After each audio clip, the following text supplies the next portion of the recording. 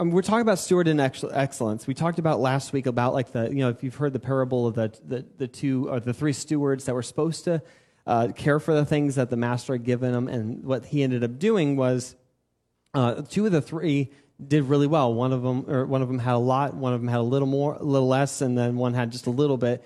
But the one that didn't actually take up on what the master had said, which is he said, invest, sow, do these things. The two servants did it. The one servant was scared of his master and actually buried it. And he's like, I don't even think I could do anything. You're too much of a harsh master. I couldn't possibly get anything out of this. And if I invest, I'll probably be wasted. And you expect too much of me. And just had way the wrong understanding of who God is, who his master was. And his master said, well, fine. I'm taking the things I've given you, and I'm giving it to the other people because you did not steward it well. We want to be people of stewardship, a good excellence. We've talked about how as believers, we recognize that everything we have is a gift from God. Danny is a gift from God. He's a gift. God has given us both the privilege and the responsibility to take care for the things he entrusted to us until he returns, whether it be our emotions, our thoughts, our bodies, our relationships, ministries, abilities, resources, and possessions. And here's the thing, we live free from comparison with the knowledge that everything we do is for his eyes only. We don't do it for man, right? We don't do it for praise. We do it for excellence because he's the one that looks and sees and he's excited about it. It's for him. We do it for him. So we aim to steward the gifts in our life with excellence in order to get the pleasures of one day hearing, well done, my good and faithful servant. So I'm going to recap just real quick. We talked about us. What are we stewarding? We are all stewards, so what is it we're stewarding? We talked about doing things with excellence, not perfection, because, when we do it with perfection, a lot of the times what we do is paralysis by analysis, which is what Jim, I've never heard that until I heard you say that. It is that idea of we analyze everything we're going to do, and we don't want to do anything if it's not going to be perfect. But even like Lisa's art, I think about how beautiful that thing is, but is it perfect? No, but it's beautiful. And if she didn't step out and do something and actually pursue it, it would not be what it is. And it is beautiful. We love what it looks like, but she keeps perfecting it. She's doing it with excellence, not perfection. And we need to be satisfied, not complacent. It's tricky because we want to be happy with where God has put us, but not complacent to where we're not asking for more. We want to see God do more, increase. He never just does something half-hearted or a little bit. He's always about multiplication and increase. And I loved it. We went through this huge, huge list of things that you guys have said: calling, time, home, talents. You guys were writing these things all down. People in our lives. These are things we steward. Our prayer life, relationship with Jesus, blessings or possessions we've been given, church that we've been put into, circle of trust, knowledge and wisdom, environment, I forgot to push enter, apparently, bodies, our physical, our mental, our spiritual positions in life. There's a lot of things. Purity, wow, I really messed up that typo right there. Okay, testimony, that's a huge thing, to steward your testimony, the revelation that God's given you, the discernment, the word. These are important to steward well. So purpose, I think it's really important to understand before you do things well or do things with intentionality in your life, what is important to you? What is important to you? What is your purpose? So I've got those little papers. I don't know if they're still there. I want you to write the top 2 to 3. Maybe I'll have 3. Top 3 things that are the most important things in your life. You don't have to write it like a big book, obviously, because I don't give you enough room for that. But just bullet points. You can it's for you. You're going to be remembering this, so just write it down. I'll give you a minute. And there's pens, by the way. There's pens on the chairs. If you don't have a pen, let me know. There's extra pens and there's extra paper over there.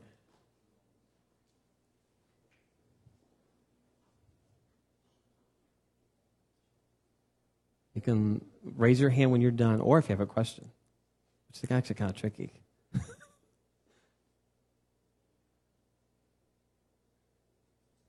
If you only have one, I'll allow that. No, I'm sure there's more things. It's just hard to think of it on the spot. Oh, yeah. Oh, you can pick this. Or you could pick anything in your life. What is important to you? Like, you think about these things I've mentioned, or like, what is important to you? It might be your job. It might be your kids. It might be, I don't know. I'm not going to give you too many answers because I want you guys to pick it. I want it to be important to you. All right. Do you guys feel good? Or do you need a little more, like 1 more minute?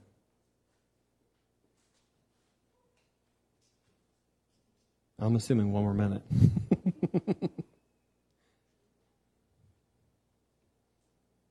All right. I feel like more eyes are up and down, so that's good. So what is important to you? We aren't called, so I think we're called to a purpose, right? We're called to, we weren't born by accident. We know that we were born on purpose. We were born with a purpose. You aren't in the place that you are in your job, whether you're at home with your kids. You're not where you are in station in life. You're not here by accident. You're either here to live in obedience. You're either there and live in obedience or walk in repentance. So, like, okay, so you're like, well, what about the circumstance where I'm not where I want to be, but I am where I am on purpose? So, God has called you. Like, again, we think about the prodigal son. You could say he is exactly where he needs to be when he's in the pigsty, right? That's kind of a not fun place, but he repents, and then he goes back to obedience. So wherever we are there on purpose. We're there for a reason. We're there for intentionality. God doesn't do things by accident. I mean, case in point, Exodus 9:13 through 16. I'm going to read part of it just to give you the understanding. But I have raised you up for this very purpose, that I might show you my power and that my name might be proclaimed in all the earth. For the very purpose. Is he talking about Moses, or is he talking about Pharaoh? It's Pharaoh. He put him there for that specific reason.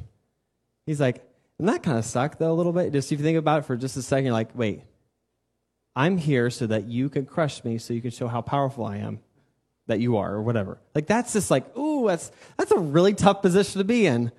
But that's the whole thing. He doesn't do it unintentional. He has you in the place that you are in life for a reason. The question is, why? You have to ask him, why, Lord? Why do you have me here? It's so good. I think we were talking about that. We've been in life. Stop asking why.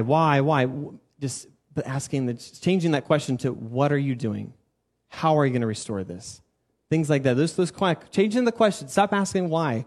Because God is the God of why. He knows we don't need to know sometimes. But we do need to know what he is doing and how he plans to redeem the things that are broken. We need to ask those questions.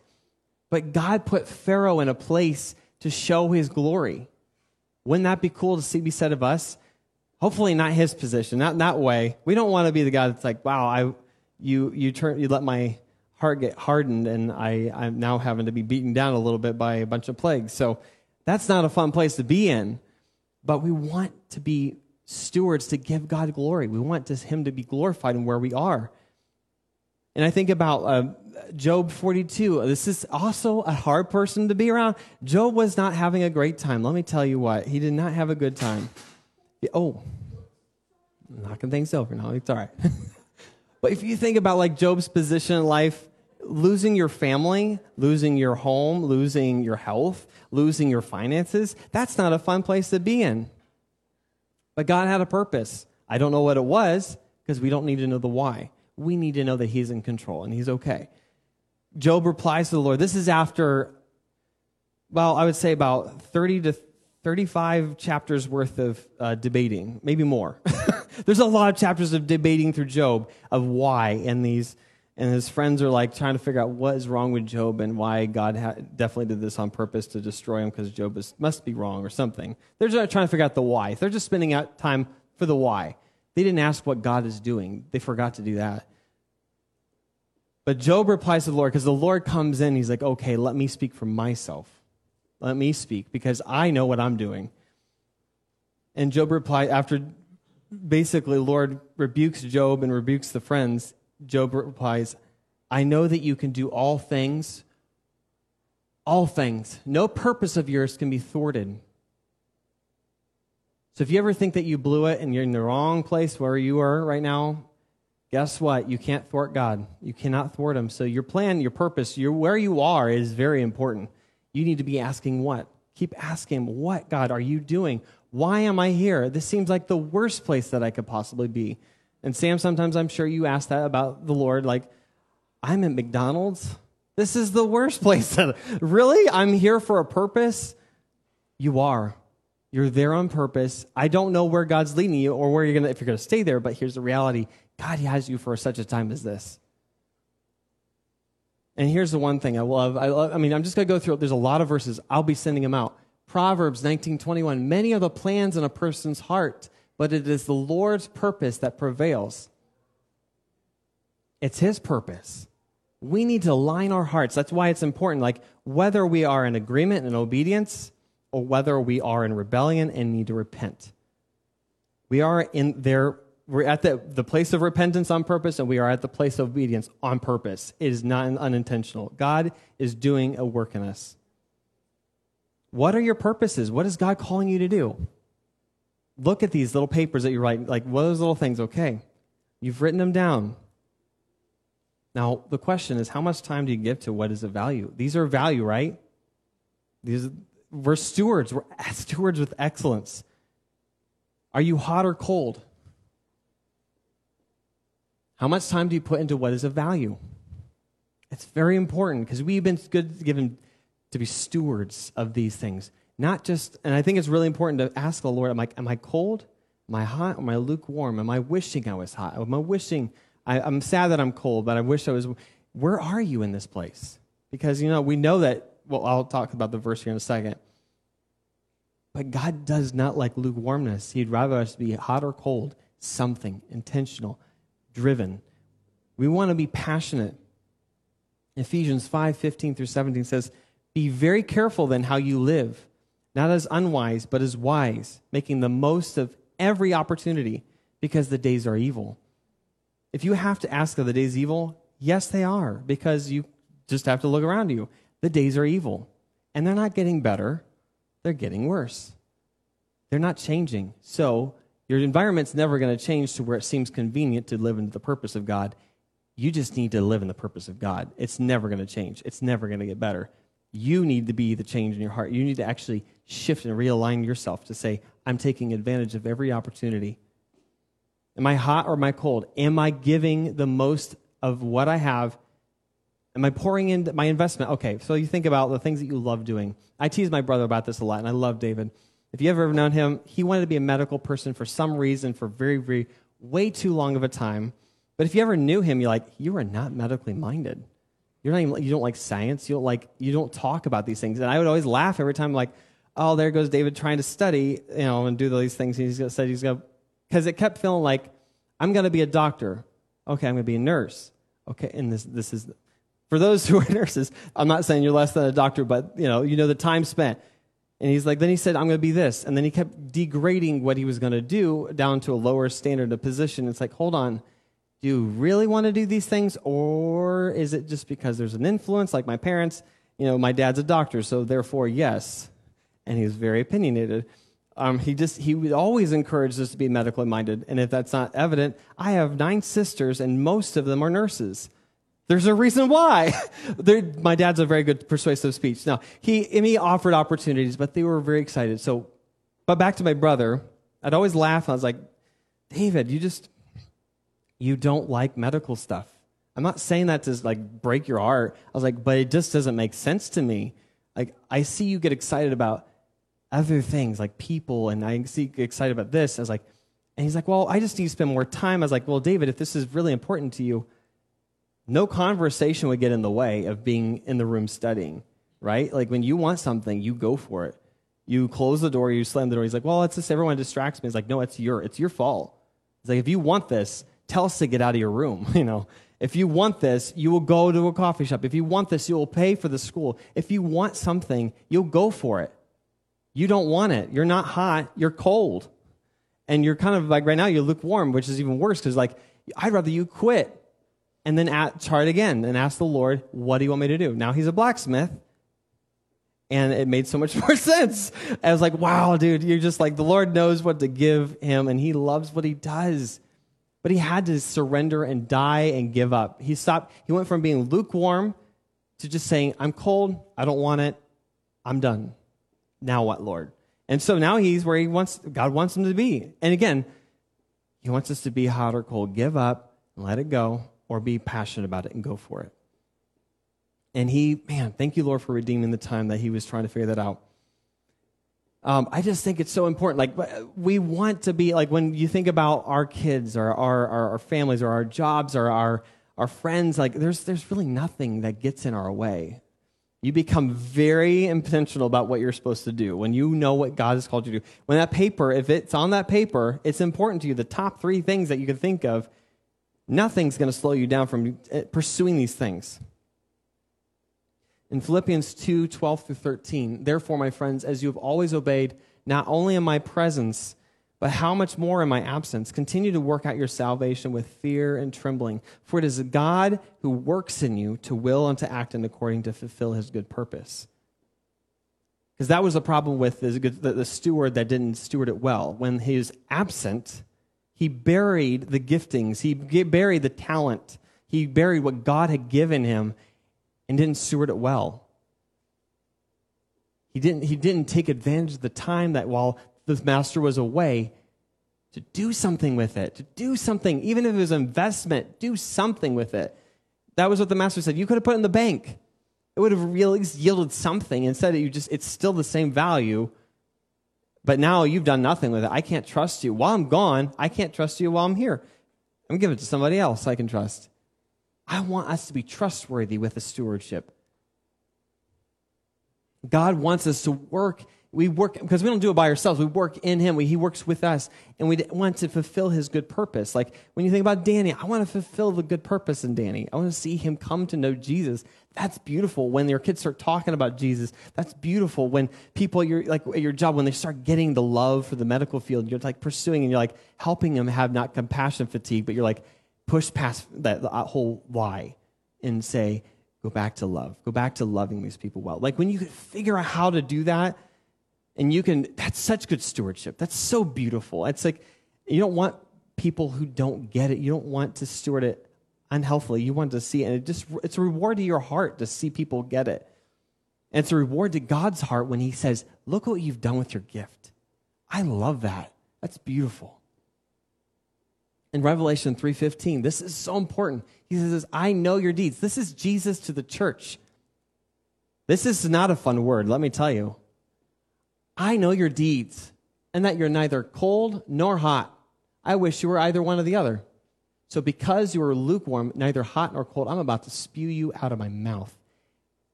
That's not good. You don't want to be vomit.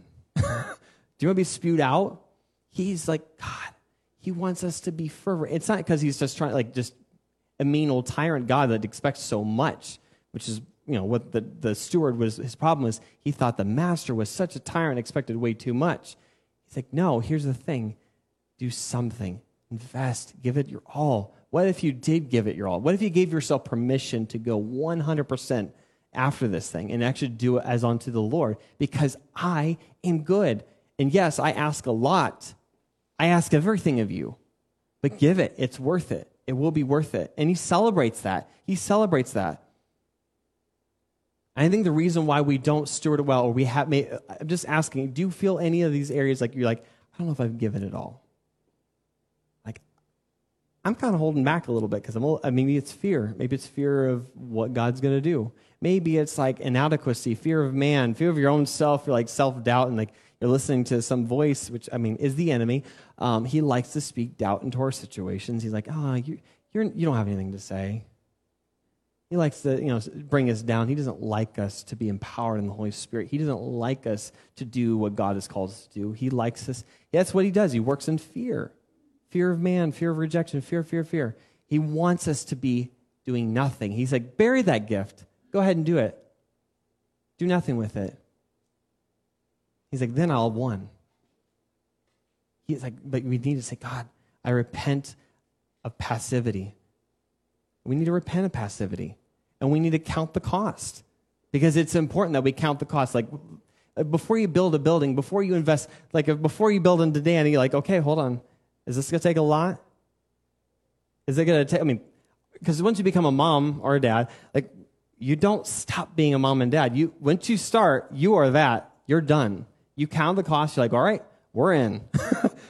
Before you pick a degree, like whether you want to be a nurse, like it's going to take years. It's going to take time and effort. Is it worth it? Do you love it? You have to ask your students, like, okay, you're going to have to count the cost. I mean, I know. I'm going to pick on David for a second because we've talked about counting the cost. We asked him to help us out with finances, and you're a guy. But let me tell you what, long before you were a guy, you counted the cost. You took time. And I'm grateful because you do it well. You steward it well. It's a beautiful thing because, like, if we don't count the cost, man, it's so worth it when we do because we're like, okay, for better or for worse, I'm in. I am in. We need to, I forgot to change the thing. There we go. What would you give up or sacrifice to pursue what is of value?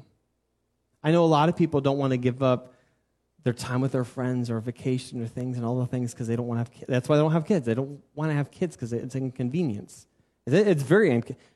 Having kids is inconvenient. It's just not convenient at all. There's no convenience about it. It's awful sometimes. And you're like, I'm tired. I just want to go to bed. But the kids are still talking. But then there's moments, and praise God, there's little brief moments. And I think that God makes them so cute because otherwise, I don't know what would happen to them. They're just really cute. Like, thank God for that. But he just redeems that. He's like, okay, count the cost, though, because that was the one thing. I mean, like, I'll testify to Michelle. Like, me and Michelle were married for 10 years before we had kids. That's a long time. It was a really long time. And Michelle, I love her, and I'm so grateful for her because if I would have just been like, let's just do it. Who cares? Let's just do it. Like if I was because I wanted kids. I was like, I'm a big family. I'm ready for kids. Michelle's like, no, I want the heart for kids. I'm like, well, get the heart quick. And so that took a long time, and I prayed, and he's like, man, Lord, just pray for her. And he just kept convicting my heart to pray for her and to give him everything. He's like, you know what? Give it to me, and I've got it.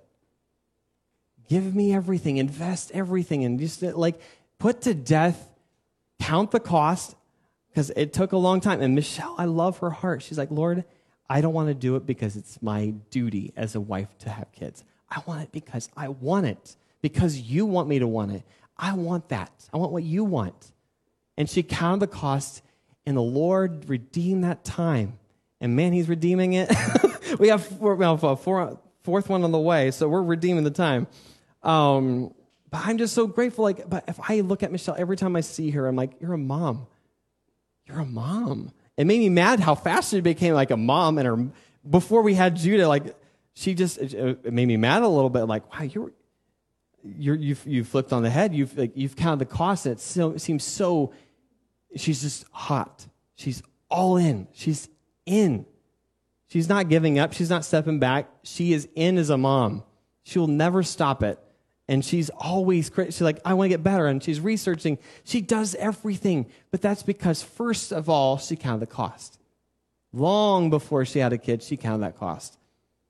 Man, thank you, Jesus, for that. In 2 Corinthians 5, 6 through 10, it says, therefore, we are always confident, and we know that as long as we're at home in the body, we are away from the Lord. For we live by faith, not by sight. We are confident, I say, and would prefer to be away from the body and at home. Oh, hold on. Let me look through this. It's one of those moments where I copy. I'm like, I know my mindset. Oh, this is, okay, so verse 9. We make it our goal to please him, whether we are home in the body or away from it. So when we're not here together, we're pleasing the Lord, right? I think it's easier almost to please the Lord when we're here together as a group, right? And then we go off by ourselves, and we're like, oh, okay. I'll see you next Sunday. I'll please the Lord then. He's like, no. Nope. It's still time. It's still time. Whether we're home in the body together or we are away from it, I want to please the Lord at all times. Because we're going to all appear before the judgment seat of Christ so that each of us may receive what is due us for the things done while in the body, whether good or bad. While we're here, we want to be pleasing the Lord. While we are here, we want to do it. We only have one chance in our life to say, yes, Lord, or say no. I don't want to say no. We need to be trusting that, okay, we live by faith, not by sight. You don't see Danny growing and being a man, going on college and being successful yet. You're living by faith that he's going to live that long and he's going to grow in that way, and you're going to be able to speak into that. It takes time. Faith, not sight. You're not seeing it, and he's going to cry, and you're like, Danny, what is going on, dude? Like, what's going on? Like, or I remember Elliot. I cannot believe the man that he's becoming. He's still little, but he's still becoming something new. But I remember when he was born, I'm like, man, there is no way he's ever going to love me. He likes his mama way too much. He just loves, but I love when he's like, he loves me, and I've fought for that. I don't live by sight, because if I lived by sight, I would react to everything. But I'm like, Lord, I'm doing this for you, so the things that are not seen, I'm still doing it.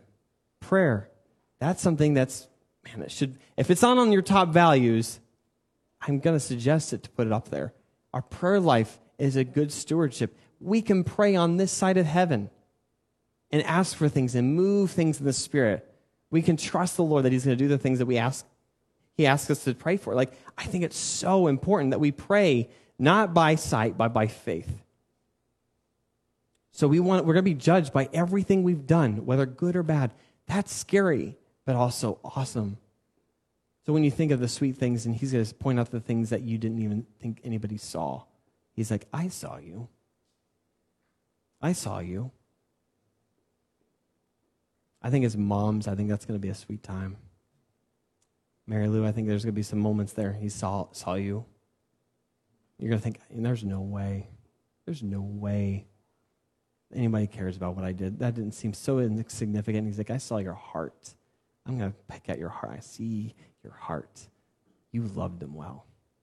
You loved that person well. You said something well. I heard that you said that. I loved your heart. But also, he's going to see the superficiality of our hearts too. And that scares me. I want to be hot. I don't want to be cold. And I don't want to be lukewarm. I want to be all in. So he's going to point out the things in my heart. He's like, I saw you, and yes, your words were flattering to the ears of men, but not flattering to me. So I want to receive what God has in store for me. I want to do it not by sight, but by faith, trusting that when I'm running hard after it, when I'm calling the cost, that it's going to be worth it. It's going to be worth it. Luke 14, this is the whole idea. Oh, I should have made this a little bigger. I'm going to read it to you. For those who can't read, I'm sorry. I knew there was one of the slides I didn't, divide it up into two and whatever. But this is large crowds were traveling with Jesus and turned to him and said, and he turned to them and said, if anyone comes to me and does not hate father and mother, wife and children, brothers and sisters, yes, even their own life, such a person cannot be my disciple. And whoever does not carry the cross and follow me cannot be my disciple. Suppose one of you wants to build a tower. Won't you first sit down and estimate the cost to see if you have enough money to complete it? For if you lay the foundation, you are not able to finish it. Everyone who sees it will ridicule you. They'll say, this person began to build and wasn't able to finish. Or, suppose a king is about to go to war against another king. Won't he first sit down and consider whether he's able to, with 10,000 men, to oppose the one coming against him with 20,000? If he is not able, he will send a delegation while the others are still a long way off and will ask for terms of peace. Like, I quit. I can't do this. In the same way, those of you who do not give up everything you have cannot be my disciples. Because there has to be an abandonment. When you're pursuing something you love, there's an abandonment of who you are, who you were. Like when we're pursuing Jesus, we abandon everything that we are as a person, as our old man. We abandon it all and we pursue Jesus. I think it comes from blessing Jesus. Because when we do, whatever we do, we talk about worship. Whatever we do as under the name of the Lord Jesus. We don't do it for man. Like when you're teaching classes, when you're raising your son, when you're doing these things in life, it's not as onto man, it's onto the Lord. We do this, and when he doesn't, we don't think he sees it, we still do it for him. We don't do it by sight and say, God, oh, look, you blessed me because I did this. It's like, no, maybe there's no blessing on this earth. There's still the blessing in heaven. He's going to give us the blessing. But we do it, and we do it. We count the cost. We run the race of endurance, laying aside every weight. That is the purpose. That's our purpose, is to bless the Lord. Because all these things become secondary. Our kids, our ministry actually becomes secondary. First we minister to the Lord, and then we can do that. We need to be a good steward of the relationship with Jesus. If we don't have that relationship, steward that relationship with Jesus where we trust him, where that steward did not trust the master, he didn't steward that relationship well, did he? He thought, man, my master's harsh and expects way too much. That's a lie. He did not, the other guys did it. They were motivated to go and do something and invest. They're like, look what we did. And they're like, that's awesome. Good job. But the whole point is like, man, I want to steward it well. I want to abandon the things that I need to leave behind and go for Jesus, go for broke, invest into my son, invest in my kids with all my heart, mind, soul, and strength, to love them like I love Jesus. Because I love Jesus, that's why I can love them well. So when I steward myself well with my teaching, with your teaching and with your work and everything that you do in the counseling and whether you're doing finances, you're doing it as unto the Lord, or we do it with purpose. We do it with the purpose of loving Jesus. So if he's not the first on our purpose to love Jesus first, then all these things will be added. Stewardship and excellence. When you love Jesus, you can trust Jesus. You can do things onto Jesus. That has to be your purpose first. Your stewardship first. Your excellent spirit first. And then all these things. Then your kids, then your jobs, then wherever you do, then the church that you're part of. When you guys, Steve and Robin, when you guys find another church family, you can steward that well because you first love Jesus. Man. But here's the thing. We don't do this alone. We do it in the same way the Spirit helps us in our weakness. We get scared. He helps us in our weakness. We do not know what we ought to pray for, but the Spirit himself intercedes for us through wordless groans. And he who searches our hearts knows the mind of the Spirit, because the Spirit intercedes for God's people in accordance to the will of God. And we know, this is the part, we know that in all things God works for the good of those who love him, who have been called according to his purpose.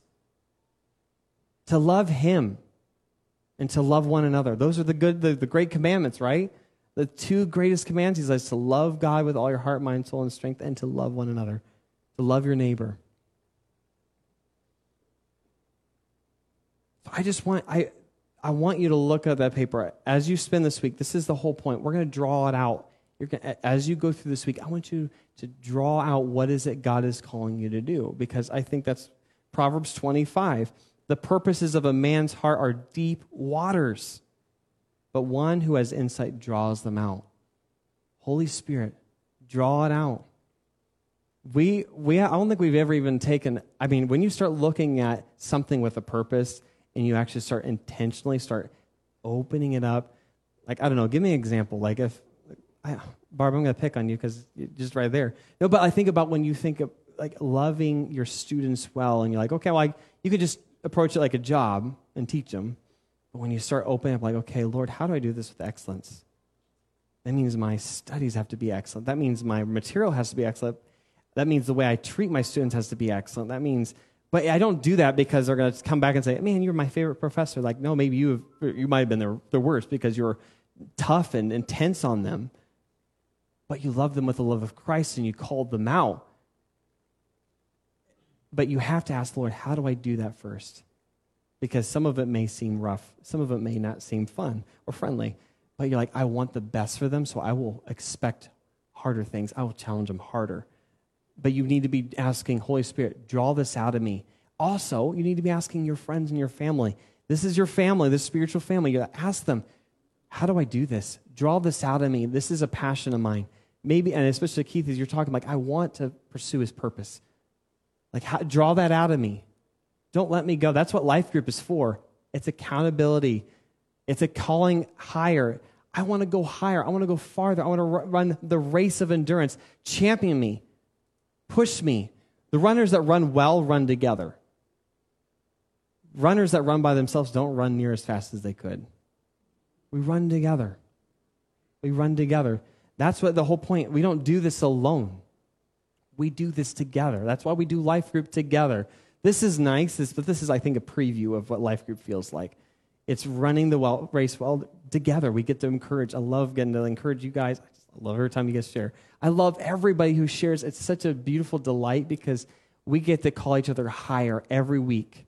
We get to champion each other every week. We get to mutually encouraging one another to good works, to keep going, to love your son well, to do these things well, because that's what God has called us to do, is to love him well. But, so I just want to invite you to stand up, just stand up, sit down, whatever you guys feel comfortable with, but take your paper and just look at it and just pray. Pray over these things. Pray over these desires, these purposes, these hopes in your life. I just want you to look at it and just pray it, Lord. Invite Holy Spirit to speak into you, speak into your purpose there. Or maybe another thing came up that just actually wasn't on the list. You're like, Lord, why wasn't that on the list? Just ask the Lord, Lord, have I given it all? Am I really pursuing you with all my heart, mind, soul, and strength? Am I really doing it as unto the Lord? Or am I holding back in some way because of fear? Maybe I'm holding back because of something. I don't know what it is, but Lord, reveal that to me.